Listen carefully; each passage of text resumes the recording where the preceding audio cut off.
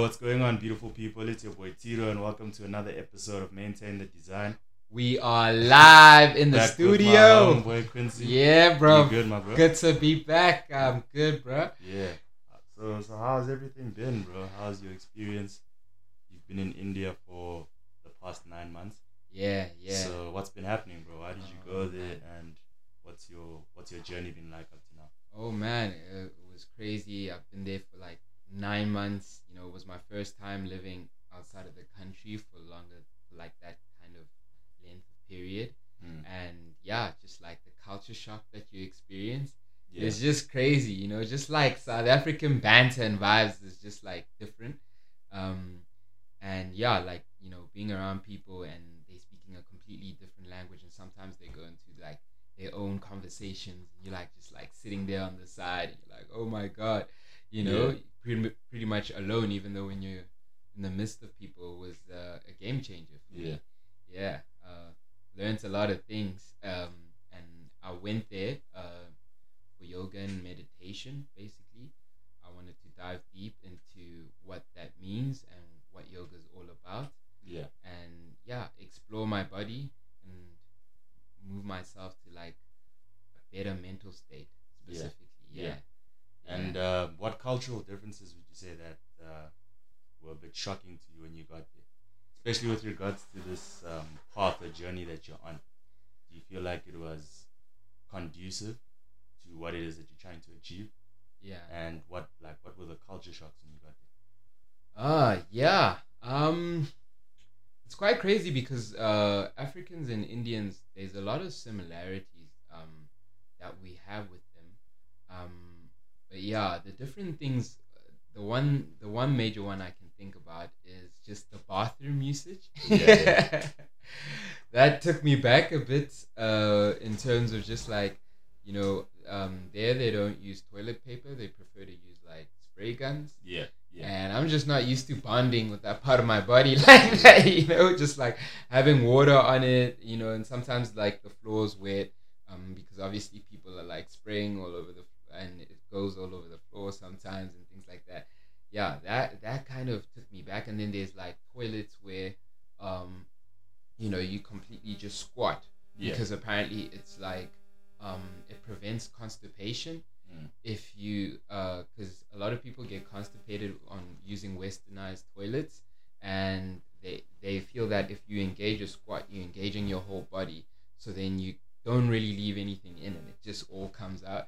So yeah, that took me back. That was an uncomfortable thing that I had to kind of just break that limitation, because I try to avoid it for as long as I can. Yeah. Yeah. But eventually nature calls, Yeah. man.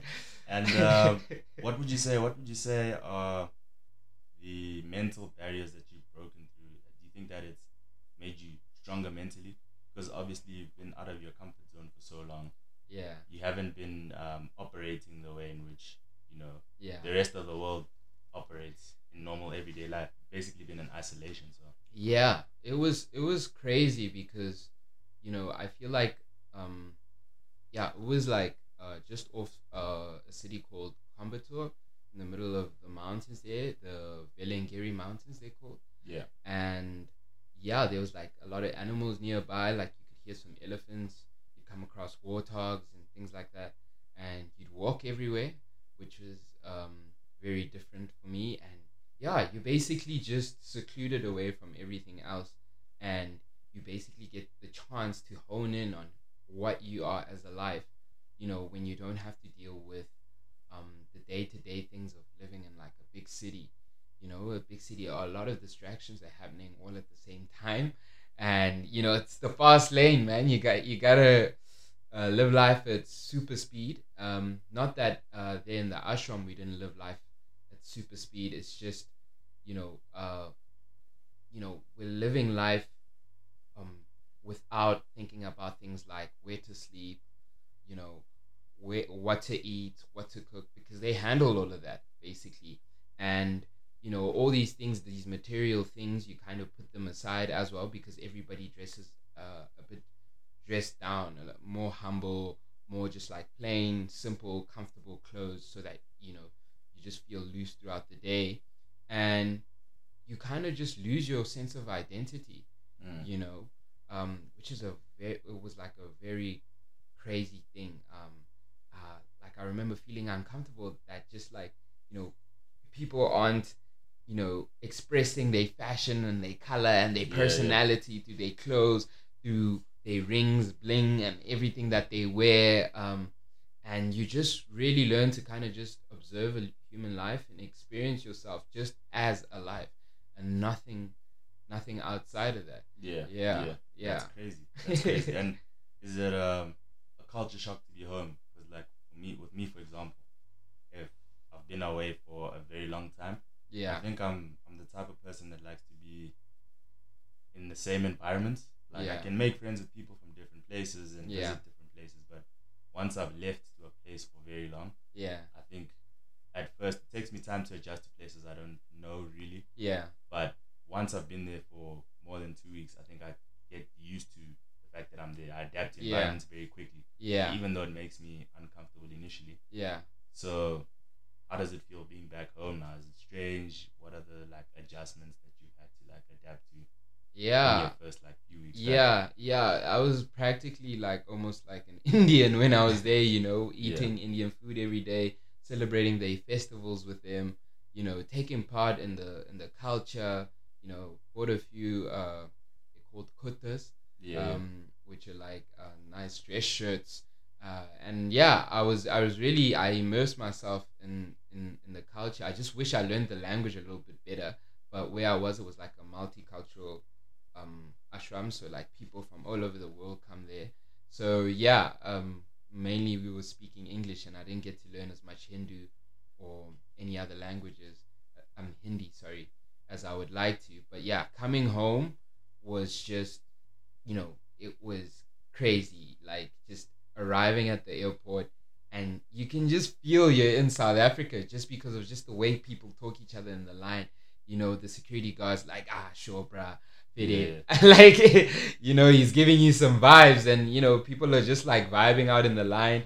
And you know, the lady at the immigration station was just like, welcome home, Booty. And he's just like, you know, you really feel the that you're change home. that you're Mm. home. Yeah, South Africans are very like vibrant people, Mm. and you don't realize that until you're in another country. Not to say that other countries they like dull, but like South Africans, they really do Yeah, have something special about them. And yeah, it was shocking coming home because obviously it's the big city, yeah, yeah, and things move at a crazy pace here, and basically just adjusting to the fact that so much has changed about me, but a lot of things have also stayed the same, you mm. know, and connecting with my family again, feeling like a stranger in my own home because I hadn't been there in so long. Um, and you know, I was sleeping on the hard floor there. You know, we sleep on the floor. We Yeah, have cold showers at 4:30 in the morning. There's never any warm showers and things like that. So like coming back home and you know you have like a super soft bed. There's a warm shower. It was just like yeah, overwhelming. I mean, I still take cold showers. I'm just so used to cold showers now that I can't even take warm showers too much. yeah, So yeah, yeah. It was a crazy adjustment.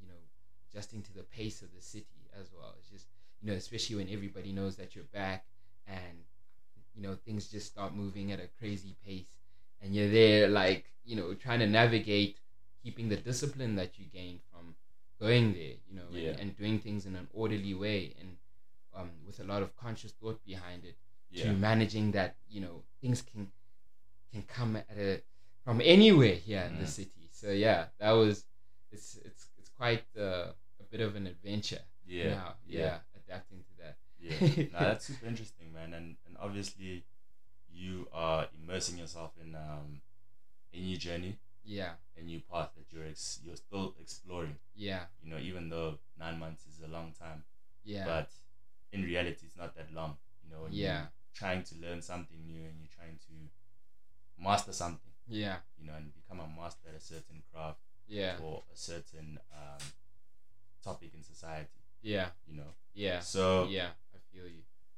because of that, right? Obviously, when you in India, Yeah. you basically at the Mecca and at the center of this journey Yeah. that you're taking, right? Yeah. So do you feel as if there's a lot of things that you're doing back there that you might have to re-implement in order to basically like stay aligned with what you're trying to do? Yeah. 100%, like the ashram is designed in such a way that it's supposed to support your yoga journey and your meditative journey in every way that it can. Yeah. In terms of the kind of food that you eat, so it's like vegetarian food only, you know.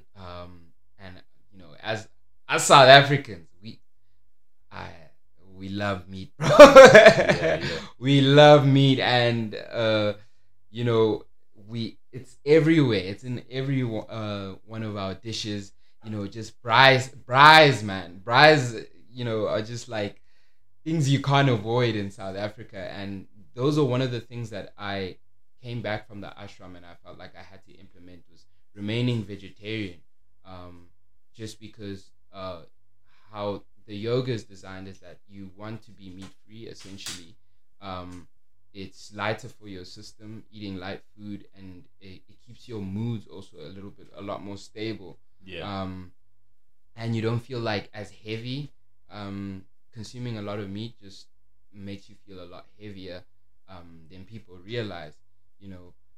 So I've just gained that sense of like, okay, my energy space is at such a different level that when I eat meat now, I know that I'm gonna be slower. So those are one of the things that's been difficult to try implement back home. Yeah. You know, because you know India is so diverse in terms of like the amount of vegetables it has, and that you can get from all sorts of different places and fruits, and therefore like the spices and the dishes when they mix together, you don't even remember the meat, you know, because Yeah. your palate is being tickled in so many different ways, and you're just trying to figure out, oh, what's this taste that I don't know, Yeah. you know. So you end up not missing the meat, whereas when you come back home, man, yeah, you're just gonna put like some cayenne pepper. No specific exotic spice that's just gonna drive you crazy. So yeah, I'm trying to learn where the Indian markets are here and where to get like some unique spices, and Yeah. put a little bit more of Indian flavor into my dishes, Yeah. or any Asian flavors into my dishes. Yeah. To be honest, yeah. Yeah. You speak about food there and dishes, right? And obviously, the scarcity of food is a major topic of conversation. I think at the moment, or a lot of a lot of awareness. Let me say, sorry, is being created around that Yeah, because the global population is growing, yeah, and but the amount of food that we're producing for people around the planet is getting lesser and lesser yeah, as the years go by. yeah, yeah, Which is why you get people who have these conspiracy theories about population control and all these types of things. yeah, yeah, I think those ideas stem from those type of realities, right? yeah, yeah, So I remember the one thing that you mentioned to me a lot while you were in India was about soil, yeah, and you post a lot about it as well. yeah, yeah. So what's that about? What's that movement about? And how bad is that situation globally? Yeah. Save soil. Hashtag save soil. That's the movement. This was started by Sadhguru. He's a mystic and a yogi, and basically he built the ashram that I went to from scratch with a group of people, and essentially they realized that there is soil scarcity because of the way that we are farming our lands. And obviously, climate change also has to do with it. It affects the way the sun, when you look at the way we farm and how the sun um, affects the soil, we end up burning a lot of life forms that are formed by the soil. You know, so a lot of soil has been degraded over the years, and we have to basically 52% of the world's soil has been degraded, and our population is only getting higher. And they predict that by major scientists all around the world predict that by 2045, that there will be pretty much global starvation. About 7 billion people will be affected by this. The whole world will be affected by this. Um, because if you look at all the major wars that happened around the world, specifically in Africa, about 27 out of 30 of the wars that happened in South Africa in Africa were because of famines. If you look at Rome, the Roman Empire, it fell because of, there was a lot of instability there because of food security. Mesopotamia as well, food security. And honestly, if we don't do anything about replenishing our soil and learning how to farm it the right way, and create policies around how to maintain the soil, so that everywhere in the world, it is important that governments employ this in their policies, because that's the only way that in the future it won't be able to be changed just dramatically, and they can maintain a certain amount of organic content in the soil, because we need a certain amount of organic content in the soil for the soil to be to produce food that nourishes us. Like they say that right now, with the amount of organic content in the soil, you have to eat 8 mangoes right now to get the same nutrients as you would back in the 80s or the 70s. You'd only need like 1 mango to get the the nutrients of 8 mangoes today. So that's the kind of problems that we have to face and address. And I'm hoping people can wake up and realize that it affects every single person. You cannot avoid it. We all eat. And it's not just in specific parts of the world.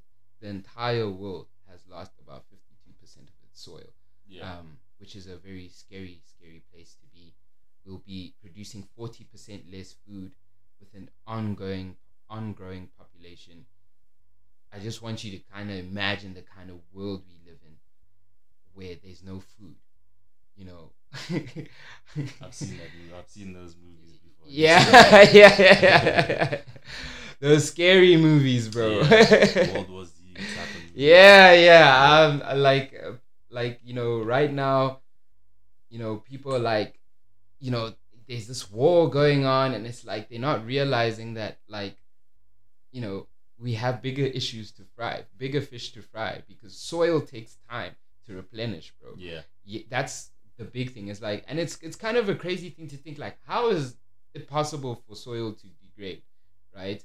Because it's like all over, right? There's earth all over, but like most of the soil is turning into sand, basically. So it's not soil that we can use to grow crops. That's why farmers all over the world are really struggling. So we have to create healthy soil for ourselves. Otherwise, we're gonna be in a pickle. But realistically, like, how do you see this situation changing, firstly? And secondly, because we live in such a consumerist society, we consume, that's what we do. Big corporate companies, all they want to do is make more and more money. I don't think they're concerned about the well-being of Earth and Mother Nature. I think I've been hearing about global warming since I started primary school. And nothing has changed. Still doing the same thing. Regulations are there, but it's not really enough to save the planet. That's why I think the pandemic, when it hit in 2020, was a big reset for the planet. Because everyone was home. So the Earth basically, nature was repairing itself. It got a chance to rehabilitate a little bit. So what do you predict going forward? And how do you see things going? Well, to be honest, what the scientists predict is that if we don't start doing active change, in terms of changing the soil right now, right, it's gonna take 150 years of To reverse the issue. hectic work, and we'll be in a very, very dire situation while waiting for 150 years to reverse the situation and the damage that's been done to soil. So, how what I predict, I don't know what's gonna happen. I don't know if it's uh you know if human beings are gonna get involved, but we just gotta do what we can and what we know that we can. And how this can basically change is that already, the ashram has, the Isha Foundation specifically has already created documents that pretty much talk about the soil, and they've gotten into contact with all major leaders around the world, to say that there needs to be a change in how we approach soil. And most of them already know that the issue's there. It's just they were just kind of just like waiting for some major thing to happen, or somebody to come and address this, and that therefore the Isha Foundation's kind of take it and made it their own responsibility. And the yogi Sadhguru, he's basically been riding from London since the 21st of March, basically, and he's riding across I think 21 different nations for 100 days straight, to create some kind of buzz about soil, basically. And he wants about 3 billion people all over the world to basically be talking about soil, and everybody needs to know that we are running out of food. Essentially, your smoothies that you like, where you gonna get a smoothie if you like a smoothie? If you into meat, also, what's gonna feed your cows? This isn't. And you say that the major corporations, they're a bit hesitant to get involved, but they're affected too, because they eat. They're human beings. They eat.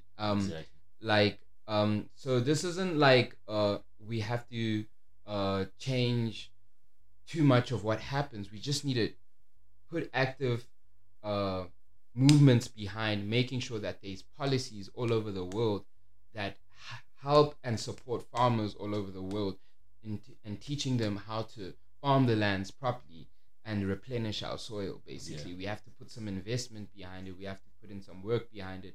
And I think nobody can deny that this will affect them, because let's say, okay, you're part of the wealthy group, right? And let's say 2 billion people are starving, which is what is predicted if we don't do anything. In about 8 years, 2030, that's when it will start. People will start getting severely hungry. Do you think that your neighbor who's poor is seeing you eat and he's gonna leave you alone, and he's hungry as hell? You're in trouble, bro. You're in trouble, these bro. guys have bunkers, bro. Yeah. No. If it gets critical, there's nothing that your money can do to protect you. Yeah. I mean, all this export and import, the trucks that are exporting goods and vegetables outside of Africa, because most of the world outside, is specifically the West, imports a lot of those fruits and vegetables from here. Like, do you think if you're starving, you're gonna let that truck go, bro? So that's the kind of just world that you will be affected, no matter who you are, rich, poor.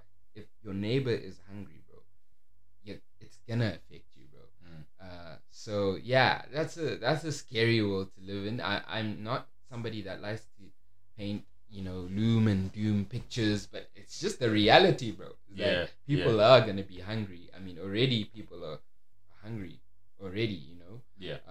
So yeah, it's time to do something about it now. We've learned from COVID, bro. Like, there were warning signs about COVID that I know we don't trust Bill Gates that much, but he did warn us that if there was a medical outbreak, that we don't have the kind of hospitals that are ready to handle a situation like that. An epidemic. We didn't have the the hospitals and the equipment and all the things in place and strategies of how to deal with something like this worldwide. And then COVID happened, and we were in, the whole world was in complete shock. Yeah. So hopefully people have learned from the pandemic that let's not wait for something dramatic to happen, because already the pandemic is dramatic. Already this war with Ukraine and Russia is so dramatic. We don't need any more drama. Not when it comes to our stomachs, bro. Like yeah. And obviously, like locally, when you bring it home back to South Africa, yeah, the issue around land and farming, and it's a very sensitive topic. Yeah. Which has many layers and a lot of politics around it. But is there any awareness being created locally, regardless of those issues that we have around those type of situations? Yeah, I mean, there are volunteers that I know that are trying to basically spread the word as far and wide as possible. And the Isha Foundations are already got like a lot of major influences to get involved in spreading the message. So it's not like hopeless. It's the movement is gaining traction, and basically anybody can get involved with the movement. You can go to on Instagram or Twitter or Facebook and go to a page called Conscious Planet, and basically they you can go to the website and they'll show you how you can help.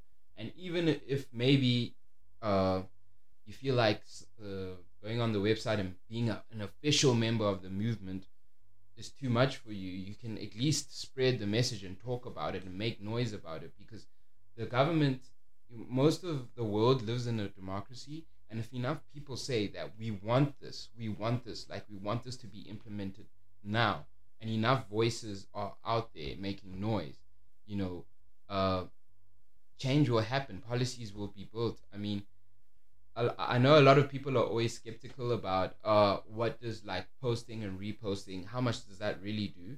But if you look at the Black Lives Matter movement, and the another movement called the Ice Bucket Challenge, they got a lot of funding and backing, and now people are, in terms of Black Lives Matter. I mean, yes, a lot more can be done, but now people in the English Premier League bend before every game to say, we stand. Like, we of course want more, and we want to put in more, but there's always different stages for change to happen, and the most simple way is to make sure that you make some noise. That's the starting point and the easiest point for anybody, because we all have free social media tools that we can use. And basically you can go to the Conscious Planet page to learn more about the movement, and see which level of the movement that you feel like you can involve yourself in. Basically, so basically for the next 100 days, just keep an eye out for Sadhguru and the Isha Foundation and influencers like SZA, Omarion. They're all involved in spreading the message far and wide. Nah, that's interesting, man. And obviously I had a few conversations here and there with you while you were up in the mountains there. And you were completely like out of the loop with regards to what is happening with just your normal worldly stuff, entertainment and media. You didn't even know that Kanye West album dropped. When did you listen to it? Did you listen to it? No, I actually, any new albums, any new music that came out during that time from your favorite artist? I still haven't listened to Kanye. I hope the Kanye fans don't drag me, because they're probably thinking that should have been the first thing I should have done on the plane ride, listening to Donda and all that. But I listened to Drake's album, Certified Lover Boy. First time now when you got back. I listened to it recently. I felt like it could be better. And it's just been crazy getting back into doing normal things like music. A lot of Netflix shows that I missed out because there was just like no TV. I mean, you could bring your laptop, but there's no time there to spend on technology devices that much. So you really immersed in what's going on in the ashram. They make sure that there's enough on your hands to keep you busy and off your phone. So yeah, coming back, yeah, Certified Lover Boy was one of the albums. I'm trying to listen to other things like Doja Cat, and I'll get to the Donda. I'm trying to see why people. And I heard Tyler, I think, also dropped. Yeah, Tyler yeah, dropped. he did. Yeah, you won a Great Grammy album, for yeah. it, right? I'm actually not sure. I actually Yeah. didn't see all the winners Yeah, of the various different categories and nominations. I didn't get into the loop. I just saw, I think, the things that enraged me yeah.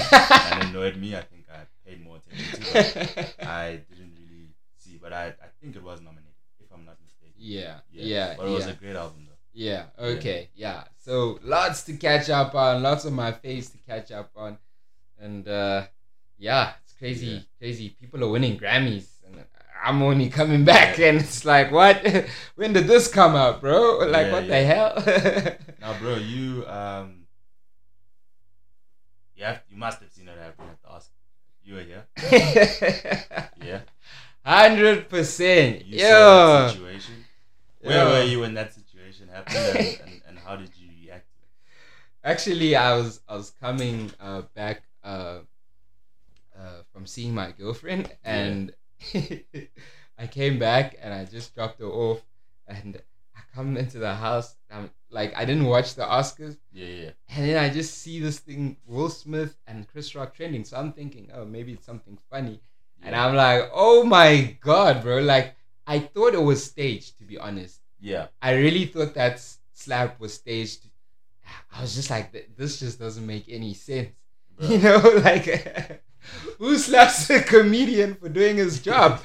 Yeah. And it took me some time to realize, oh shit, this is some real shit that happened. Like, this guy really slapped this guy. Like, Yeah. So yeah, oh man, that was crazy, Bro, my girl woke me up and she was like, yo, bro, like, you need to see this. Yeah. And I was like, what? I watched the video, but I was like half asleep, so I was just like, yo, whatever. Yeah. And then as the day progressed, I was like, this morning, did I really see, like, Will Smith Did I slapping? see what I saw? Yeah. And even me, I thought it was like a skit or something. Like, Yeah, whatever yeah, it was. yeah. And I was just like, nah.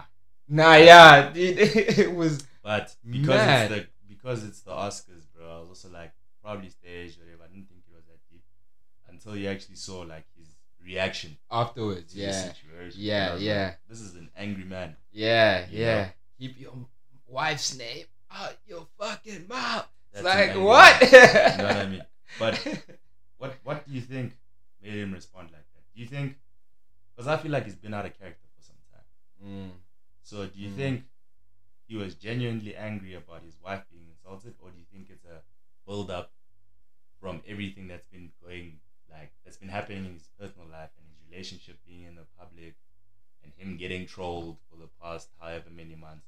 Do you think that has an impact on his reaction?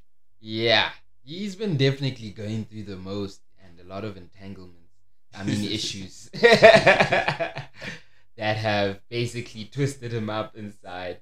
And you know, he's almost went from this icon Will Smith to just like, you know, people have been clowning him a lot, and he's been looking like a bit of a poos. Yeah. Or you know, it's just not like a fun thing to look like, you know. And I feel like there's definitely been some shit that's been going on, and maybe something that maybe Jada said to him.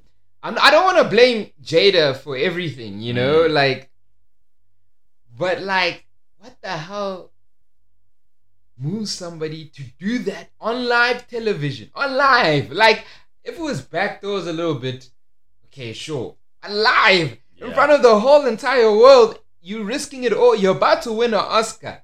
You like, nah, I'm risking it all. I'm gonna walk to Chris, who I know from the industry, probably chill in the same circle, and I'm gonna slap him live on television. It still baffles me. Like, I don't know what could have actually motivated that, but there's been a lot of theories, right? Yeah. Like, you know, some women feel that like in South Africa, I saw just on social media that some women like, yeah, like, you know, disrespected his woman, like, yeah, he should catch those hands. And it's kind of just like, yo, bro, like, this isn't, we're not chilling somewhere Kusputu. Yeah. Literally. Literally. And already, like, that space, bro, like, your Oscars, your Grammys, like, that's not our space. Being honest, like, it's hard for, like, black creatives and talent to actually get credit for what they deserve, like, the credit that they deserve for, like, their talent. It's already hard. Bro. It's already hard. So, to be in that space, not that I'm saying that, you know, we need validation from other races or whatever the case may be. To know that we're great or to feel positive about ourselves. I'm not trying to make it a racial thing, but I just feel as if it's already so tough, bro. And that type of behavior just doesn't make it any easier. Because I see, like you're talking about Jada, I see a lot of people blaming Jada, saying he's frustrated, saying that everything negative that's been happening in his life is because of Jada and this. But I think one thing people need to remember is that everything that Jada has said in the public, all the conversations she's had in the past, whatever the case may be, are probably conversations that he consented to, bro. I don't think she just went out and said, this is what's going on. I'm sure there was a conversation that was had.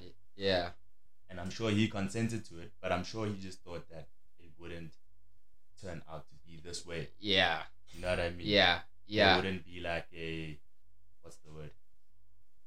Some clowning to this level and this level of disrespect. Or they would be clowning, whatever the case may be, but it would end at some point. It's gone on for so long. You know, but bro, you know what? I'm also trying to stop whataboutism culture, bro. Like, some other white guy did this at the Oscars, no one said anything. Nah, bro, like, you just need to do better, dog. You know what I'm saying? That was some crazy shit we saw right there. My goodness, like, you're right when you say the stereotypes already, like the stereotypes of black men, lit, bro. They're already like considered violent. You know, the cops are killing us because they label, like, well, in America they're labeling us as violent threats, or threats. And then, you know, with all of that happening, what kind of hurt also are you going through at a live event like that to completely just forget about everything else and all you see is Chris's face? That's some next level shit, bro. And that slap even looked movie-like, dog. The way like you're slapping a zombie on I Am Legend, dog. Like he had, it's like he had rehearsed that slap, dog. But what I also think is an interesting theory is that he played King Richard recently, right? And it's almost like in the background,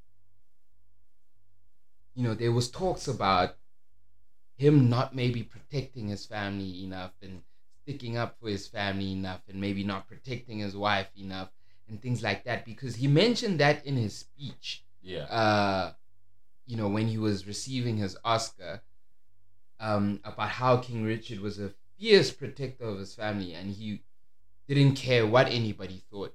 He'd go to extreme lengths to make sure that his family was protected. And it seemed like that was the major theme behind how he behaved. It's like he felt like he needed to protect. And I mean, I understand where it's coming from, and I guess maybe playing King Richard, maybe it just, you know, because the actors do go through identity crisis sometimes when they play other people. In acting, it's like a common thing. So maybe he just, playing King Richard, he felt like he needed to do that, be that as aggressive. I don't know if King Richard would slap Chris Rock on stage, though. I don't think that was the way to go about it, but hey, man, he really lost his marbles. But that's an interesting theory, you know, because I actually watched King Richard, I think, 4 or 5 days ago. It's fresh. I watched it a few days ago.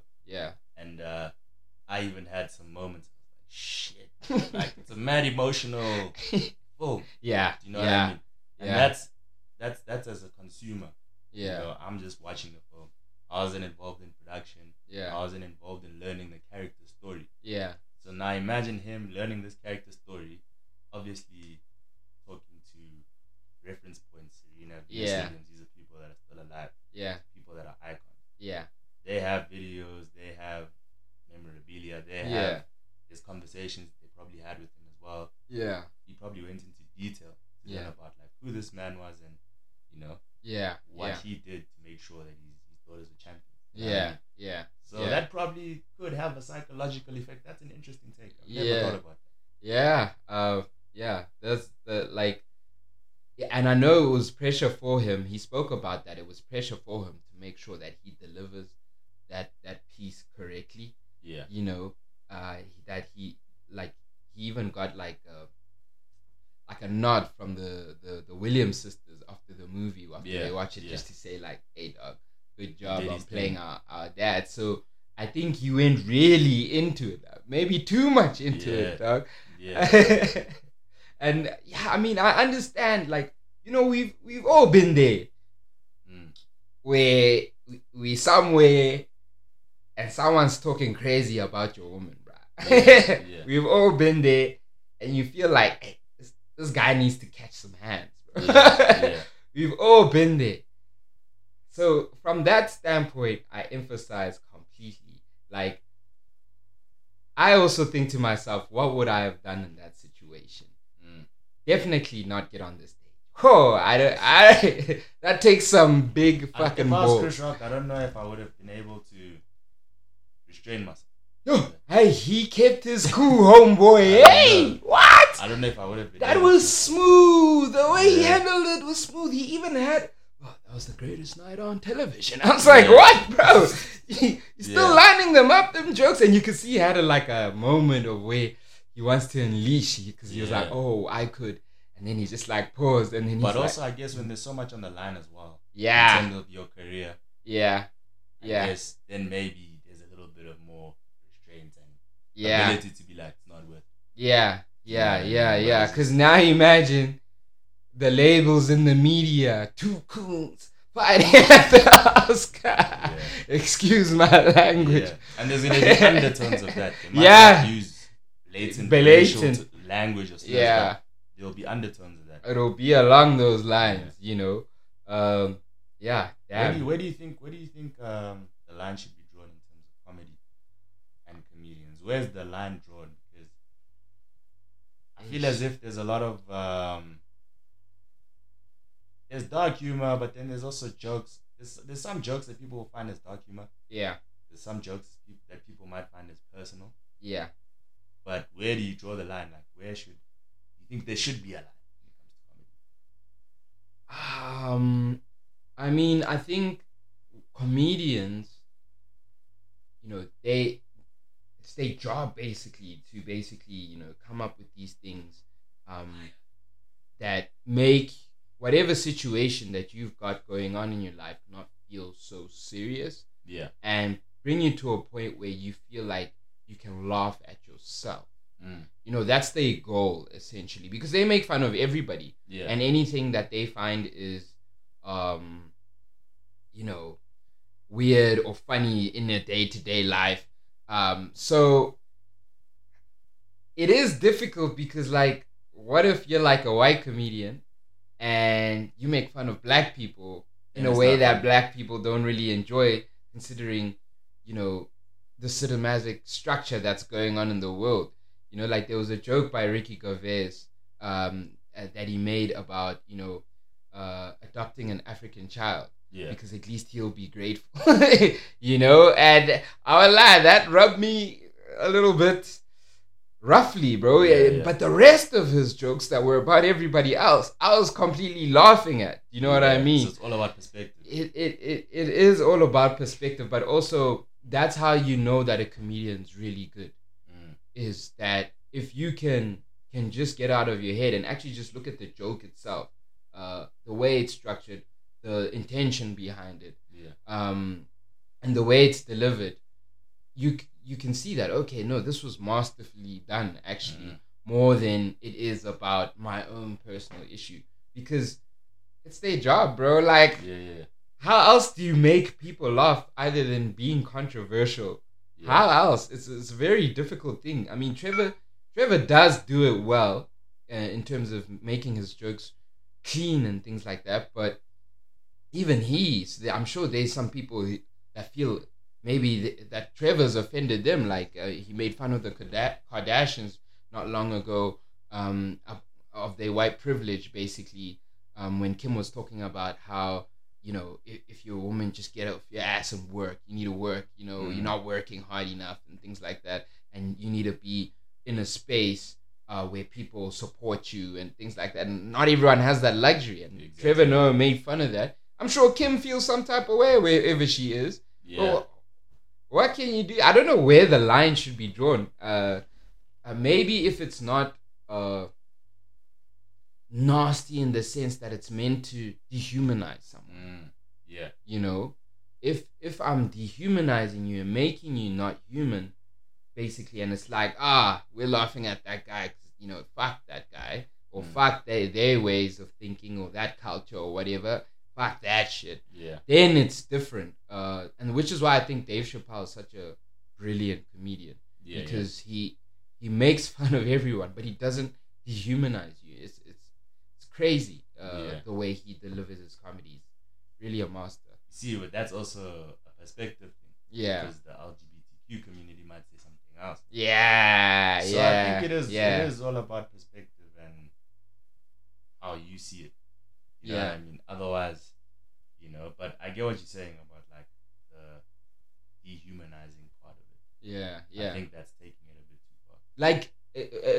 Like if we look at the joke that Chris Rock said to Jada, saying, "G.I. Jane, can't wait to see you." You know, is that a dehumanizing joke? Like, was the joke that bad? But also take into consideration. Okay, I don't know. I know that he's tight mates with Will Smith. Yeah, but I don't know how much he knew about her condition.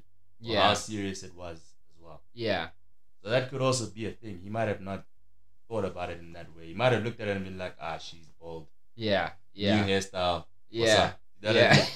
So it all depends, bro. There's so many like layers to this. Yeah, but also, like, how bad is that condition? Like, I know there's some women out there that are losing their hair to this, and maybe some men as well. You're losing your hair to this. Maybe, okay, yes, it's affecting your self-image and your self-confidence and things like that. But if you look at that joke, it's not like he was saying, "Yo, Jada, you look fucked up." He said, "Dude, you're hot enough to..." You know how hot Demi Moore is, dog. Demi Moore plays G.I. Jane in G.I. Jane 1. And she's hot, bro. I'm sorry. Like, she's hot. And he's saying, you can play... You're hot enough to be playing in the sequel, bro. Yeah. I mean, G.I. Jane is a strong, you know, like, warrior in the movie. It's not like the worst character to be joked about. Like, be honest, when you said it, did you laugh?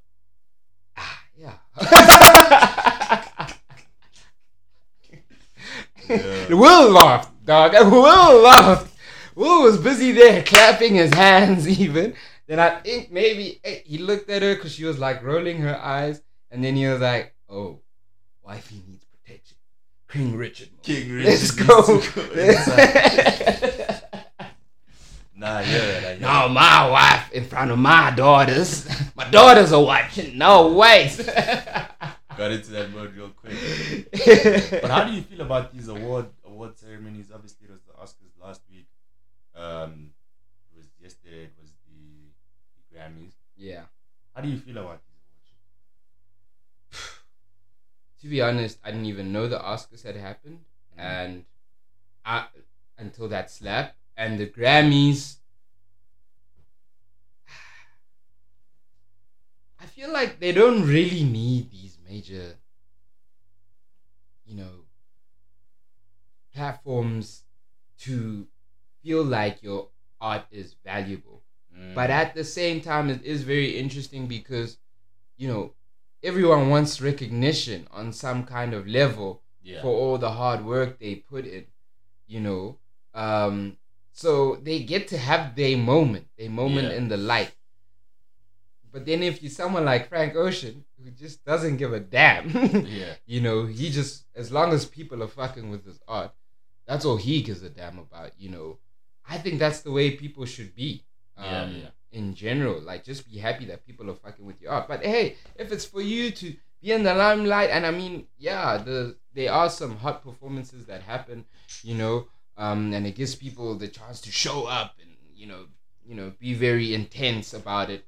So hey, man, if that's for you, you can do the Grammys if you want to. But yeah, I genuinely believe that artists shouldn't, you know, make that their whole thing. Rather, focus on making sure that you know, your art, you know, and obviously I'm speaking from the outside perspective. I don't know what it is like to be a you know, a true artist. But yeah, just make sure that your art moves people, man. It moves people, and it also moves you to, you know, it pulls you out of yourself more than anything, and helps you level up to a new level of just human experience. I think that's the most thing that you should be concerned about in a Grammy. Yeah. But hey, I don't know, man. I feel like I don't want to make this a racial thing, but I want to make it in terms of culture, yeah, and community, especially in the urban community. I feel like we need our own thing, man, yeah, because I feel like the Grammys, especially with urban culture, they water it down so much, bro. Like, yeah, to the point where it's like kind of mad confusing, because Yeah. you've got fucking Jonathan, fucking whoever, some 50 whatever year old white man yeah, who doesn't know about hip hop, doesn't know anything. He just goes on Spotify, looks at what's trending, whatever, and makes a decision yeah, on certain music and certain culture yeah, based on what's at face value. But yeah, all the people who do the nominations, Yeah. and select the winners, yeah, you know, from the nominees, yeah, are they actually tapped in and immersed into the culture? yeah, yeah, That's That- my question. Because like yesterday I saw something where some group, bro, won Jamaican album of the year. I don't know if you saw that. Some No, group I called didn't see Soja. that. It's an all white group, whatever. yeah, And people are raging on social media because they're like, so you mean to tell me that not one artist from Jamaica could win like best reggae album, sorry, of the year? yeah, Not one. You you know, I even went, bro. like I even the went. reggae hub. Bro, I even went. I was like, maybe I'm being a hater. yeah, Let me go like actually like listen to these guys. See. yeah. I just skimmed through it. Terrible. Worst shit I've ever heard in my life. So I was just like, nah, fam. Like this is rubbish. Yeah, it is tricky because we don't know who's really, you know, making these nominations, how these votes are taking place. You know, I won't lie, I'm not that educated on how it happens, but a good example of where, you know, what you saying happened was with the Kendrick Lamar and Macklemore situation. You know, everyone talks about that, and to this day, people still can't believe that shit happened. How the hell did Macklemore's album win best rap album over the year?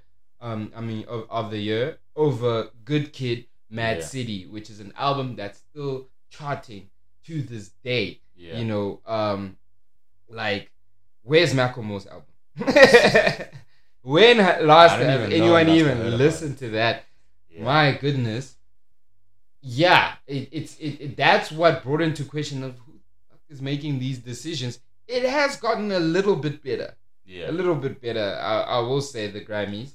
But yeah, dude, like the people that are making this, you can see that they don't delve into the depths of the R&B, the Hip hop. the hip hop. You know, it's just who's trending, whoever is trending the most. It's no longer about the art and the uniqueness of the art. And, how has the art impacted people the most? Because not always what's popular and trending impacts people the most. Yeah. Like, for example, Kendrick didn't win an album for To Pimp a Butterfly, right? I mean, a Grammy for To Pimp a Butterfly. Not that I remember. Maybe he did.